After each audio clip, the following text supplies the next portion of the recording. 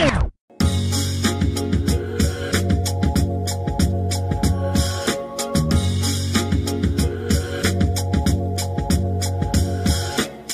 of all, Geeks Crossing listeners, let me get something straight. This is a journal, not a diary. When Eric put out this episode, I specifically told him not to put diary in the title. And yet, here we are. Oh, God, Matt, we're doing the same thing again. It's much like the creators of the Roderick Rules animated special. We're rehashing. How's it going, everybody? And welcome to another Geeks Crossing podcast. I'm Eric. And I'm Matt. Here to give you all the best geek-related content you could ask for. And we're not going to sugarcoat this. Diary of a Wimpy Kid, Roderick Rules, doesn't rule.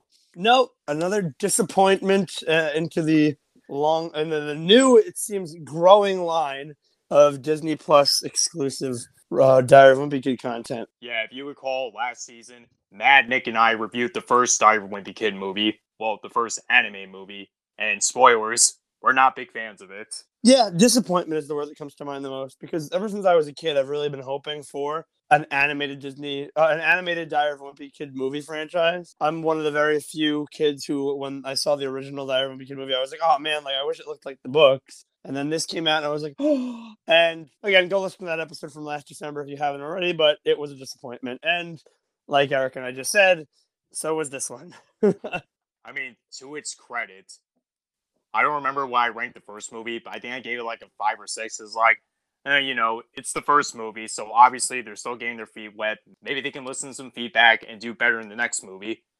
But looking at this one, they just don't care. Like, they literally do not care. How very on brand for a Disney Plus exclusive content. I guess there's a reason why it lost $8 billion, the streaming service. But that's neither here nor there.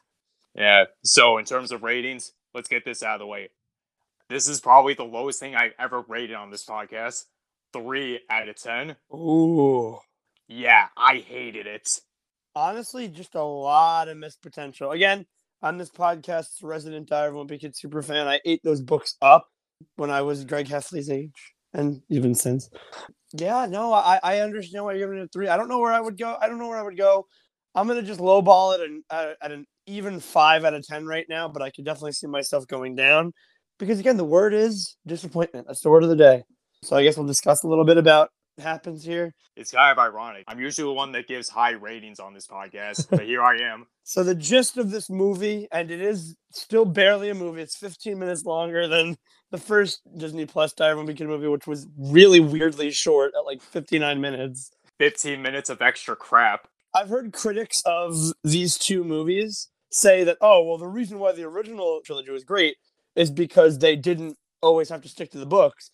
And the reason these two suck is that they stick to the books religiously. And that's not really true. Like, it's really strange. The stuff they take from the books in this movie is all out of order, and there's a lot of, like, missed potential. And basically, the long and short of it is Roderick really forces Greg to throw a high school party while his parents are away. And then he makes him hide about it, like, oh, don't tell anyone. And then over the course of that, they bond a little bit, and Greg starts to come under Roderick's influence because Greg just really looks up to Roderick and wants to be like his buddy. And that's really the source of all the story, conflict, drama in this movie, with some little minor stuff in the background. It's funny that you mentioned source material or following the books, Matt, because I actually read Roderick Rules before watching the live-action movie years ago. Just to get a sense of how the movie would be adapted in a live-action setting. Mm-hmm. And for the most part, I think Roderick Rules, the live-action one, not the animated one, did a solid job of recapturing the book's essence. Well, this one, there were so many things that were out of order that I was like, wait a minute, I thought this party happened during the middle of the book, not in the beginning. Again, yeah, it opens on the party. And keep in mind, imagine you're just like, you read the Diary of a Wimpy Kid books when you were a kid, you really don't remember them that well, and then you watch these two Disney Plus movies.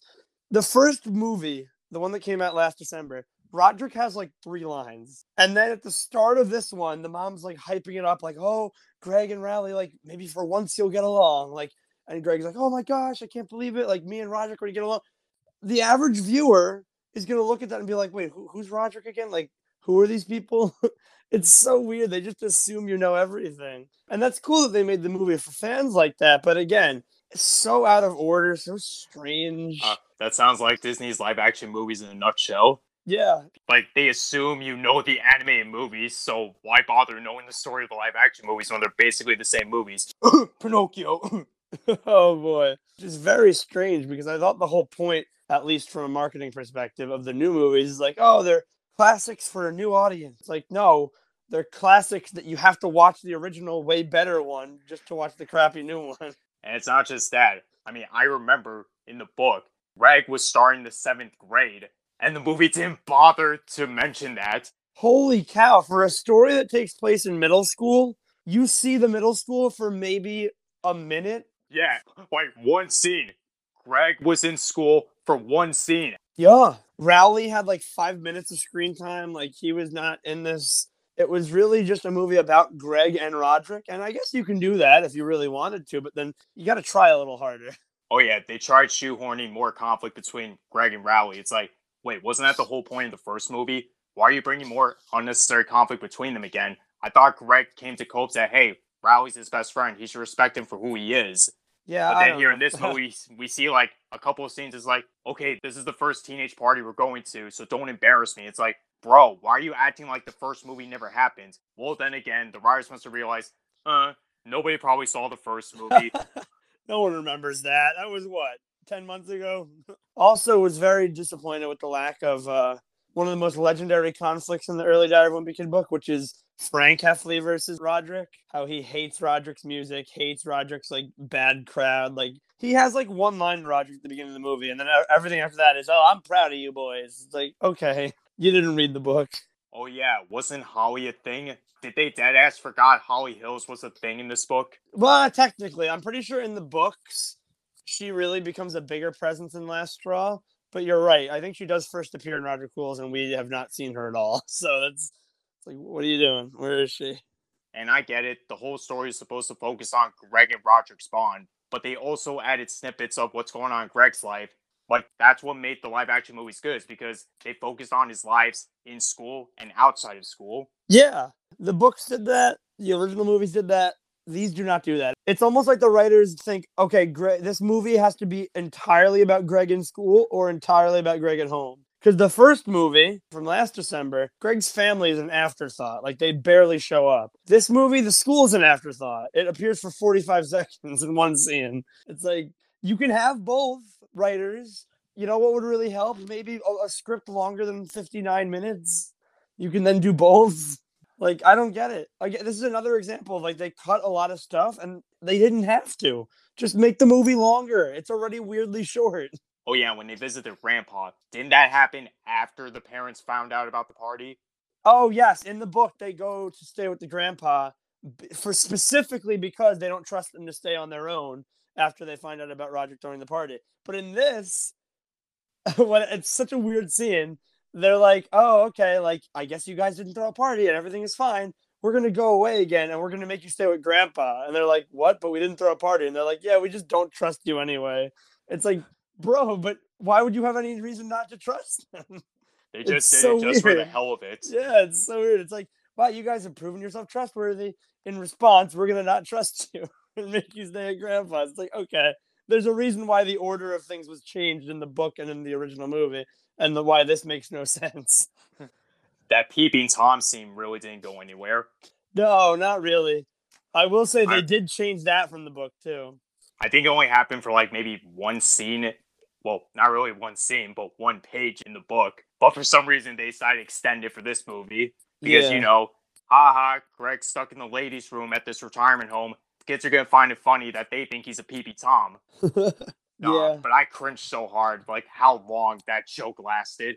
Yeah. You know what's really weird about that scene, though? In this movie, they decided to have that scene, the retirement home scene, take place at a time where Greg and Roderick were friends.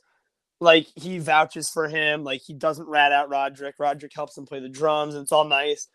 And then for some reason, while Greg is at the retirement home, he expressly says, like, oh man, Roderick will never like let me live this down if he ever finds out about it. It's like, but you guys are on good terms.